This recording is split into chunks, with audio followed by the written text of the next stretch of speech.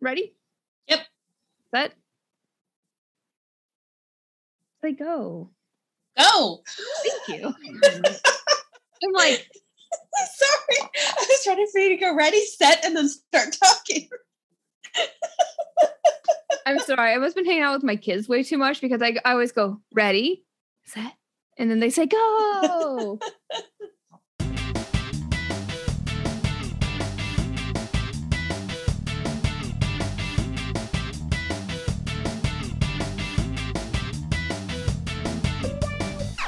Hey guys, here's what's coming up. Next week on September 27th, we'll be listing out our favorite non-human side characters. Then, on October 4th, we will be discussing Ninth House by Leigh Bardugo. We hope you'll join us for the discussion. If you haven't signed up for our Patreon yet, what are you waiting for? If you sign up at the novel tier for $10 a month, you'll get a shout out every episode, The Book Life logo sticker, a sticker anxiety bookmark, access to the monthly episode poll, and access to our miniseries where Mo and I try to convince each other to read books that our co-host has not yet read. We hope you'll consider supporting us if you can, and we're incredibly grateful to all of you for listening in every week. Thank you. Speaking of thank yous, we want to send a huge shout out and thank you to our patrons, Ronnie and the Pirate Queen. May your coffee be stronger than your challenges this week. Now, on with the show. Welcome back to the Book Life Podcast with your host, myself, Mo, and my best friend, Abby. Tonight, we are talking about The Once and Future Witches by Alix E Harrow. This was quite an excellent read, I thought. It was very beautifully written. I did the audiobook, and I don't know.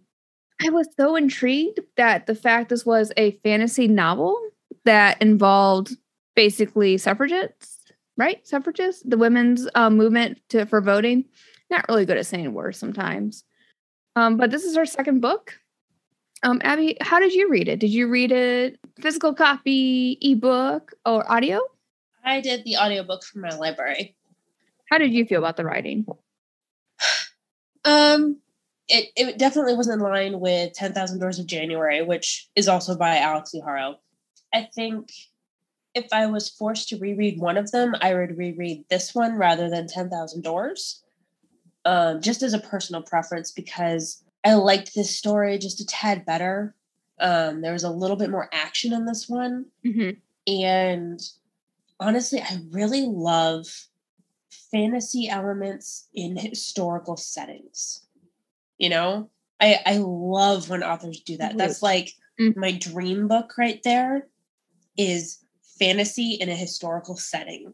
It's like, oh. And obviously, this is not even magical realism. This is more like alt history fantasy, which I also enjoyed.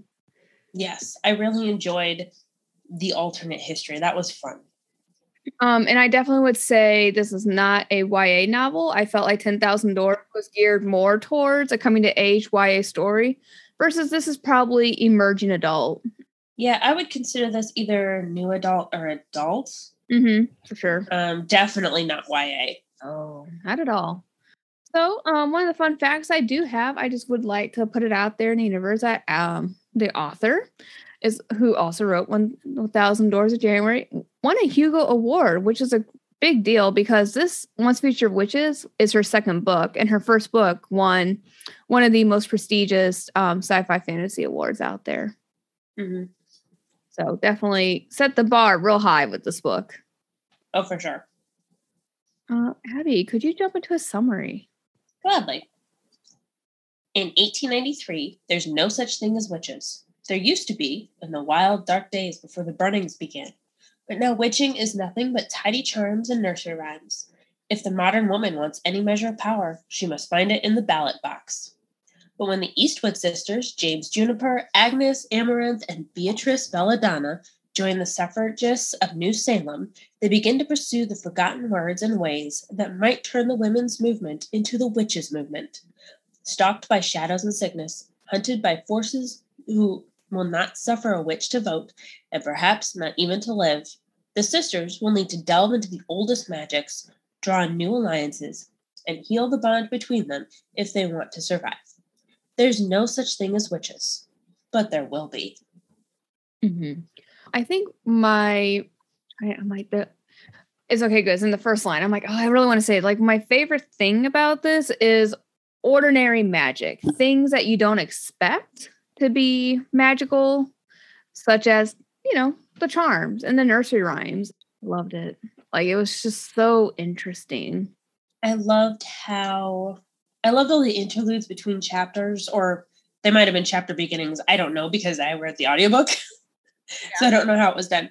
But at the beginning of every chapter, there was like a nursery rhyme or an old story, and Harrow put a twist on it that made it about witches or about magic or about some kind of spell that had to do with the chapter. And I thought that was really cool. I agree. I think my favorite, because this falls very much in line with our fairy tale retellings that we love. Mm-hmm. And I think that is one of the reasons why this was so interesting, because they call it the witches' ways and words. Is that right? Yeah, the ways and the words. Yeah, so they have to come together. And the way that they preserved their words was through these stories that were just thrown in intermittently throughout the whole story. And then, of course, you had to have the intent and have the way to do it. Mm-hmm. That's a cool concept. And again, I really love that it tied it into the, in America, the women's right to vote, because they talk about, I cannot remember the lady that led the movement in England right now, but they talk about her and they talk, at the suffragists, not union, organization. And I'm like, this is great, because you kind of got to learn a little bit, but you also got magic. Mm-hmm. Well, and it was interesting seeing the alternate history with Old Salem, which is the Salem we would know in our world. And then there was New Salem, which is where most of this book happened. So it was just, I really liked this spin on the history of Salem. I completely agree. It was just, I don't know. Like you said, I like fantasy novels set in a historical setting. Mm-hmm. So, Abby, can you expand on the characters that we meet in the book? Oh, I can try. Well, we start off with James Juniper, who is the youngest of the three sisters who are our main characters.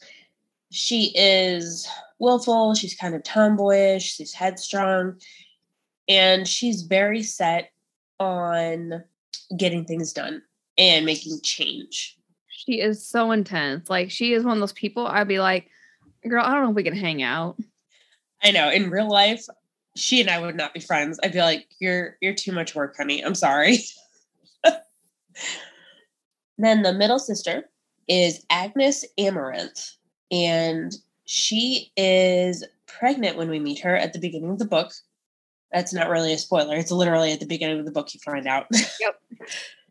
And she ends up taking a more, I'm going to close this circle around me and take care of myself kind of approach to life, because she'd been burned before by trying to take care of the people around her, and she just couldn't do it anymore. So we get to follow her on that path. And then we have Beatrice Belladonna, who is the oldest of the three sisters. She is introverted. When we meet her, she's working as an assistant in the library, I believe. Mm-hmm. Oh, yeah, she's in the library. That's why I was like, ooh, favorite character. So she's an assistant at the library there. And she is very introverted, doesn't want to get tangled up in stuff. But she can't resist an intellectual challenge. And that is what drags her into everything. You want to tell us about the others? Yeah, so we have a young man who is relevant to the story. His name is James, and he is a union worker from Chicago who is well-versed in the ways of men's magic. So it's interesting in this book that there's also women's magic and men's magic, and there's different flavors of it. And it's very interesting how they all come together in the end. There is Gideon Hill, who is a politician in New Salem, who is not so keen about the witches coming back, and he's not so keen about women getting the right to vote either. And there's also Chloe, who is a African-American journalist who writes for the African-American newspaper in New Salem. And she befriends Beatrice, and they work together to gather the witches' ways and words to help essentially drive the story. And it was great. And one interesting thing I found about this book was the difference between what is considered men's magic and what is considered women's magic. Women's magic, theoretically, is all supposed to do with like cleaning and taking care of babies and things to help those processes, versus men's magic is supposed to help with like creating or breaking down things, because I guess that's considered more manly. Guess so. But it's very interesting that men don't believe that women can do men's magic. Nah. And women are like, you're funny.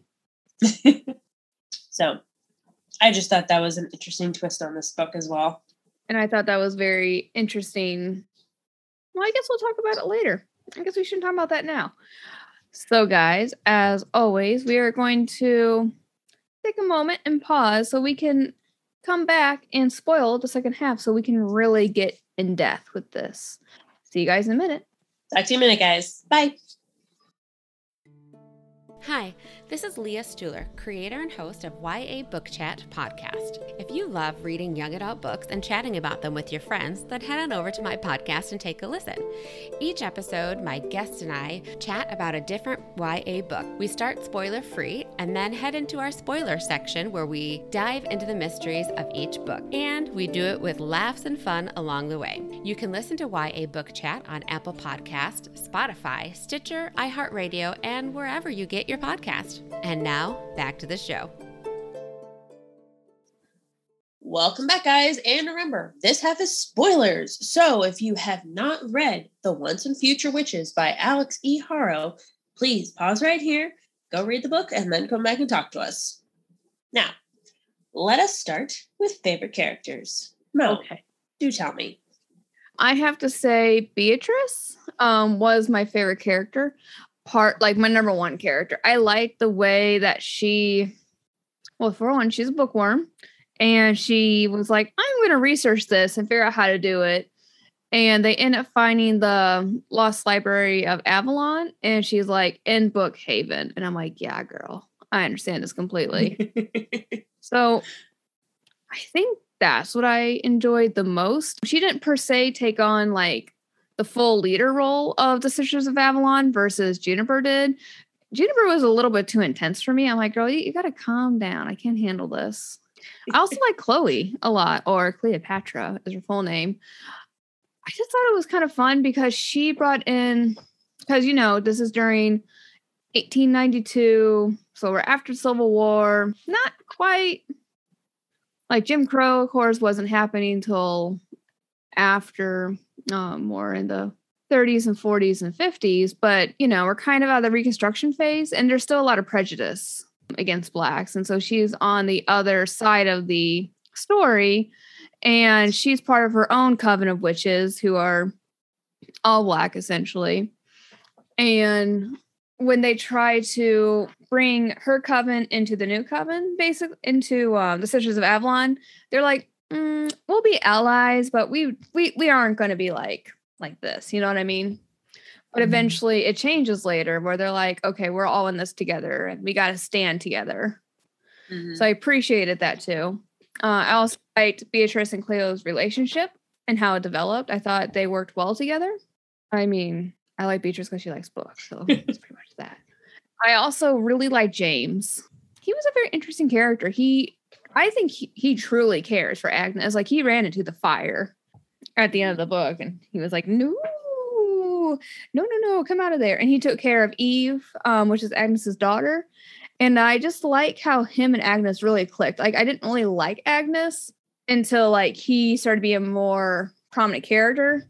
And I didn't like Agnes until Eve popped out of her. So, if I wasn't put another favorite character to be Eve, but she was a baby. So, can't really talk much. She's just a baby with red hair. See, and going into this, just going off the descriptions of the different sisters, I thought I would like Beatrice. Mm-hmm. I thought I would. But she just didn't do anything for me. I thought, like, her as an intellectual and a bookworm, I'm like, I can definitely, like, parallel this character, but she just didn't do anything for me. That's sad. I know. I was disappointed. Of the three sisters, if I absolutely had to pick a favorite, I would say Agnes comes out on top for me. Just because, like you said, Juniper is very intense. And as a person, she's a bit much. So, not for me. Thanks.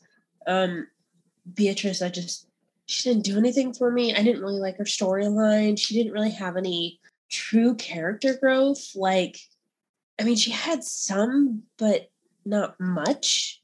And I felt like Agnes really had the most character growth throughout the story, just because she starts as this person who's very, I'm going to take care of me and mine.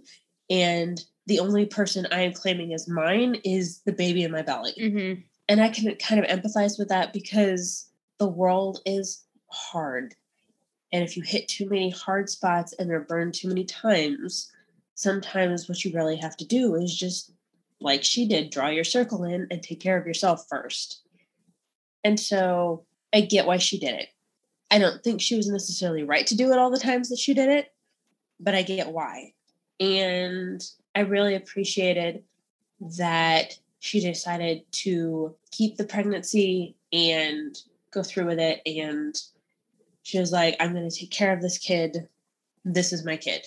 I appreciated her romance with James. I thought it was really sweet. I liked them as a couple. Mm-hmm. She felt like she got more character growth from starting with I'm going to take care of me, to she was trying to take care of all the sisters of Avalon by the end. Yeah. And I definitely a mother. Well, I mean, she was the mother character because Beatrice was the crone. The crone, yeah. The crone. And Juniper was freaking crazy. What was it? The maid. The maid. The maid, that's right. Yeah. The crone, the mother, and the maid. I know. I just felt like she had the most character growth. I enjoyed her story the most. So of the three, if I had to pick one, I'd pick Agnes as my favorite.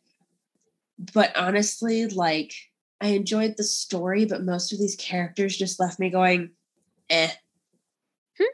Like, they didn't stand out to me the way a lot of other book characters have in the past. It just, like, I even had trouble remembering all their names, honestly. So I know. Which usually doesn't happen with an audiobook. Yeah, usually I remember the names better with audiobooks because I've, like, heard it.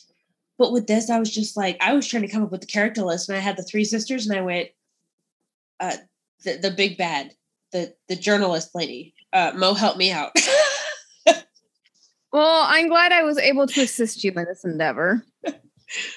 Me too. Okay, so least favorite characters then. Oh, honestly, this book had a fantastic villain. I thought Gideon Hill was delightfully creepy. You know what I mean? Oh, yes. He was a fantastic villain. Terrible person, but a fantastic villain. Awful person. Completely awful. I really liked his backstory that he actually, well, it's terrible because he was body hopping. Essentially, he would find a ward and be the trusted old uncle and then body hop. And he did that from the burning of New Salem because he was St. George, which is one of the statues that the Sisters of Avalon said, we're going to melt this. Thank you. And so, gosh, that was the Salem witch trials, which was like 1680s-ish. And he basically body hopped for 150 years into 1892. I hate what he did to his dog or his familiar and how he I know. put a metal collar on his familiar that was essentially supposed to be a wolf. And so many. I was just like, you are just despicable. And he got his what's the word? Comeuppance? Is that the right word? Yes. It was good. It was very satisfactory. It was. I really liked him as a villain. He was, like, I hated his character. He was absolutely despicable, but he was a fantastic villain. When you first meet him, I was like, okay, there's got to be more to this guy. I feel like he's going to be the bad guy in the end of all of this. Oh, yeah. But I was not expecting him to be St. George. Surprise! I know. I was like, there's obviously got to be more to him. Oh, he has. So when he went to Juniper and when she was in prison, I was like, oh, he has magic. This makes sense. This makes sense why he's the big bad now. I get it. And then towards the end, you're like, oh, yeah, by the way, he's St. George. And I'm like, oh, that's even better. Mm-hmm. Not only does he have magic, he's been body hopping. Awesome. Crazy, right? Yes. So interesting. Yeah, the world building was fantastic, not gonna lie. Oh, for sure. So let's just jump into favorite scenes then, because let's talk about the really good stuff of the book. Okay. So I really enjoyed watching the suffragist movement and all the scenes that played a role in. And I liked the parallels that were being shown between the suffragist movement and the witches gaining power. Just like all those scenes and the interplay between the two different groups of women. Just, I found that very interesting. And I really enjoyed reading those scenes. I adored the tower. That's like my ideal place in the world. It's a giant tower full of books that can only be accessed by people I like. Yeah. The tower just sounded magical. I'm like, can I have a tower too, please? Only key to me in like a select few. Thank you. That's guys. every bookworm's dream. Like, here's a giant library. Oh, 100%. And only the people you want to let in will be let in. Like nobody else can bother you. I'm okay with this. Perfect. I'm down with this. So yeah, I loved that. I love that concept. I loved Eve's birth. I loved seeing the sisters come together and stand up against Gideon and use their power and actually be united, because there's so much drama and tension between these sisters. And I love that they finally came together for this and actually showed what they can really do and were there for each other and were being supportive. And it's just like, also James coming in. James, who isn't even Eve's father, is still there for Agnes, going, yes, I'm here. What do you need? Whatever you need, I will do it. Yeah, I know. Such a refreshing male character, you know? Oh, for sure. And then I also loved the climax where James Juniper died to defeat Gideon, and then she got that semi-resurrection in the tower. I had a feeling that she wasn't going to be dead permanently. After she died, I was like, I feel like there's going to be a loophole somewhere and she's going to be brought back. But I liked that she wasn't like just 100% restored to her body kind of thing. It was more of you're trapped with the magical tower and you could technically live forever if you want, but you can't really go outside the tower. No, but you're in a magical tower. So, I mean, how awful can that be?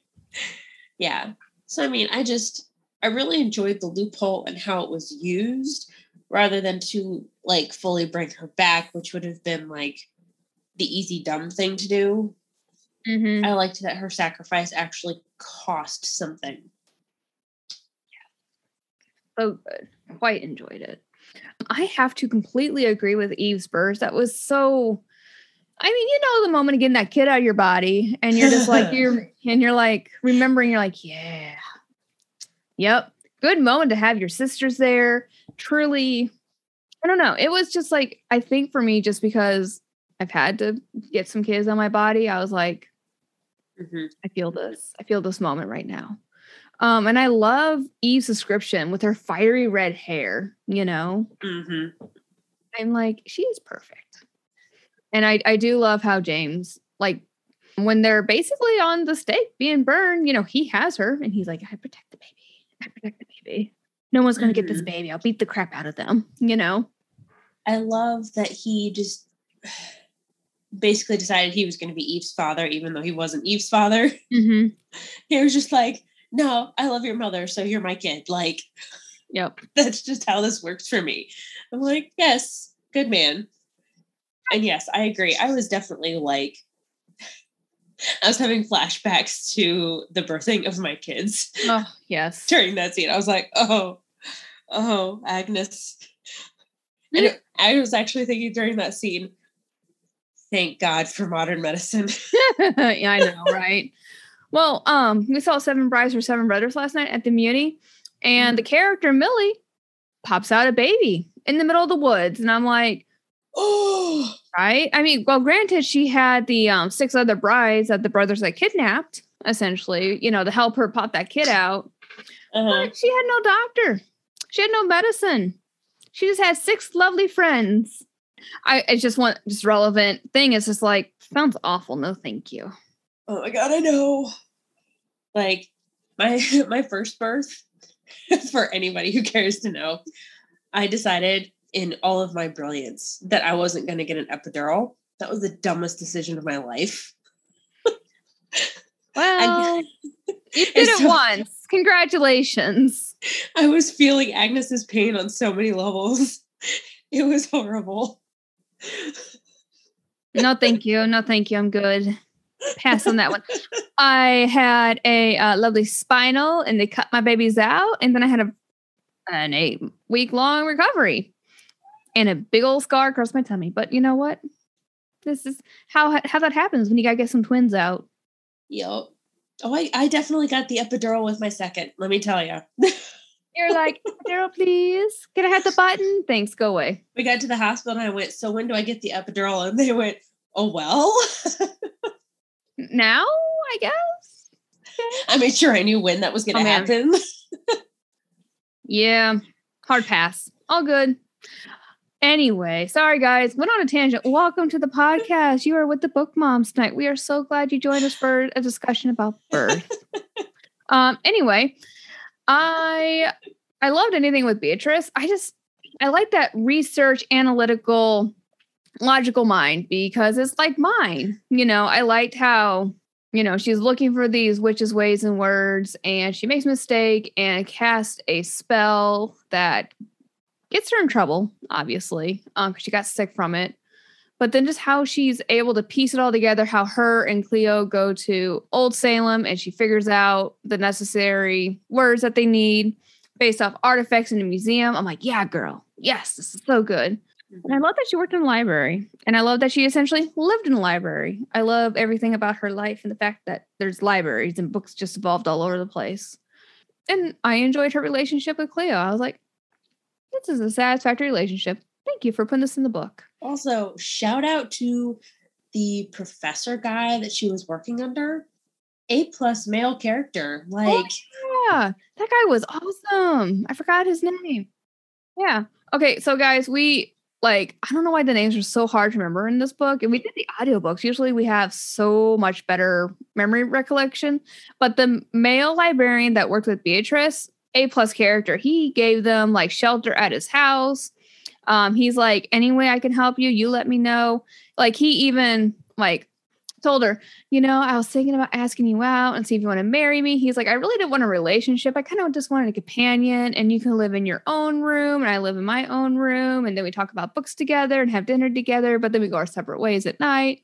But I see you're happy. So just kidding. But that was going to be on the table for you if you wanted it. And she was like, okay, thank you.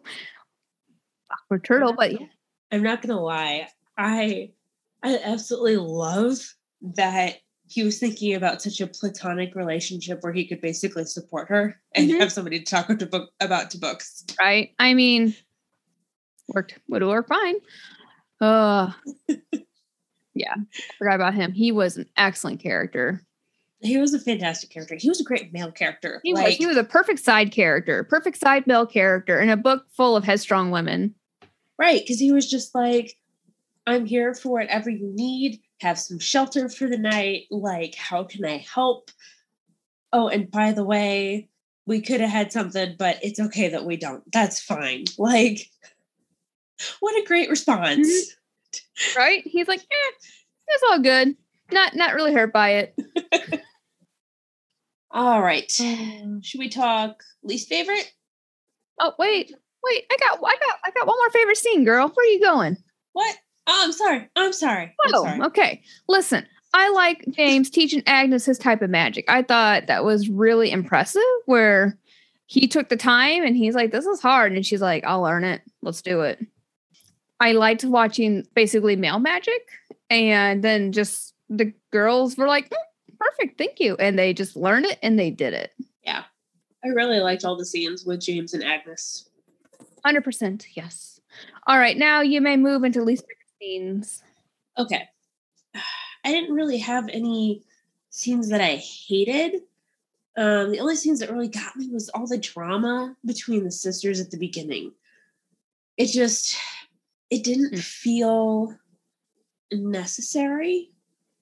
It felt like it could have all been skipped over and you could have gotten to the point a little bit faster with the book. Because part of the thing that drags the rating for me down about this book is that there's all this drama in the beginning between the sisters, and I just didn't care. And it just took too long to get going for me to like give it a really high rating. I was just like, It was such a slow burn. Like, I mean, for one, the miscommunication of sisters knocked out a star for me. I'm like, girls, you grew up together. Y'all got to talk. You got to write letters or something. Like, seriously. Like, right, because like they hadn't talked for years and they had all these misunderstandings about how they had parted ways. And I was just like, why are we not sitting down and discussing crap? Like I get that we left when we were like teenagers, but you grew up eventually. Like now you're in your 20s. Get over yourselves and have a conversation where you're not just like passive aggressive to each other. Yep. Well, I guess I should say that knocked off half a star. The other half a star was, dear God, it took forever for the story to like go. I'm like, so what are we doing? Oh, we're looking for a tower. Okay. And okay, we found the tower. Okay, so we're like only halfway through the book. Oh, now the tower's burned. Okay, what's the rest of the book? Oh, what's going on? I thought the whole book was about finding this tower. And then it's have to run away and all this crap. Yeah, for me, it was like, I like slow burn in my romance, but not really elsewhere. Slow burn is meant for one place, not in a historical fiction novel that has fantasy. Yeah, I'm feeling like, for me personally, Harrow's writing style is not my favorite. I don't hate it. I don't dislike her writing. I can enjoy the stories that she's telling, but it's just, she takes so long to get the actual story going that it just... I know. That is what knocks her books down a star for me, is the fact that they take so long to get going. And I'm like, where is my action? Where is my plot? Why is and yeah, you said there was more action in this book than there was in January. And I like January. I like January better still. Yes, there was. Yeah, I still like this one a little bit better. January, just like, I mean, you're following one person in 10,000 Nights of January. I think this one was helped for me with the fact that you were following 3 main characters rather than just one. So you were jumping around a little bit more and it felt like more action was actually happening. Because if we'd just been following one sister, I probably would have had the same problem with it then. I could understand that. I was going to say also, I didn't anything with Gideon Hill. Oh, he was so bad, so evil. Like the scene with him down in the dungeon with Agnes. I was like, you are just so bad. See, and I found those scenes really interesting because it was letting you see more about his character. And like I said, he was such a good villain. So I was like, he was a great villain. I didn't have any problem with these scenes. It was nice to have a character. I don't want to say a character to hate, but it was good. So, Abby, I know we kind of got into our final thoughts, but what is your rating? How many stars would you give this book? How many did you put on Goodreads? I gave this 4 stars. It's a solid, enjoyable read. Like I said, it took too long to get going for me, and the characters were kind of in the end. Like, they weren't memorable. I couldn't remember most of their names. And I mean, I feel kind of bad about that, but at the same time, it's like, Yeah, the characters, and which is sad because for me, I think I grow more emotionally attached to a book the more I like the characters, which kind of makes sense because like they're like your friends, you know, you kind of grow to love them, grow to know them. And you're like, yes, I do like you. The world building, A+, amazing. Love the unique magic system. Love the settings and everything. The plot, I guess I would give it a solid B, but the characterization, it's like a B- C+, you know? Yeah. And I think that might be the real problem for me is I like connecting with characters. I can read a character-driven story that has basically no plot and love it. But it's all about the characters.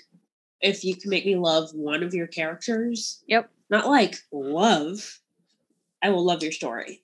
That's just how it is. And I barely liked most of these characters. So yeah. I know. This was a very solid 4-star for me. Like, not, you know, it wasn't bad. I would tell people you should read this book. I don't think I'll pick it up again, though.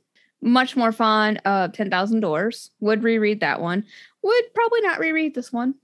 Maybe someday, but it was a long book anyway. And I'm like, meh. Yeah. All right, everyone. Well, that is our review of The Once and Future Witches by Alix E Harrow. If you have read this book, let us know. We would love to know your thoughts. And we'll see you again next week. Talk to you next week, guys. Bye. If you liked what you heard today and want to help us spread the book love, drop us a rating or review on the app you use. Or share the episode post on your preferred social media. Everything helps. You can also check out our Patreon for some awesome perks like access to our mini-series, a monthly guaranteed episode poll, and much more. You can also find us on Instagram and Twitter under the name The Book Life Podcast. If you'd like to contact us directly, you can email us at thebooklifepodcast@gmail.com. The song is Theme for an Unmade Anime by C8 Benoit from their album Dominique. You can find them on Instagram at C_A_BENOIT. That's C.A. Benoit. And on Spotify under their name, Katie Benoit. Thanks for listening. Till next time.